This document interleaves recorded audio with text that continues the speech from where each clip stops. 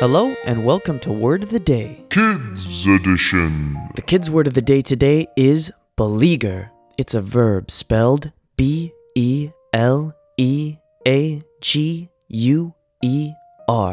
And that's when you're doing an activity or when you're doing something that is beset with difficulties. To use it in a sentence, here's Mr. Finn McCool.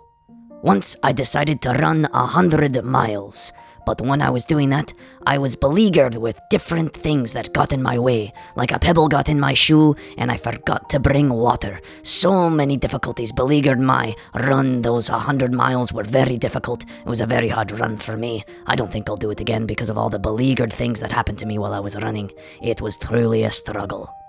Thanks, Mr. Finn McCool. And just to remind you guys, the kids' word of the day today is beleaguer, spelled B-E-L-E-A-G-U-E-R.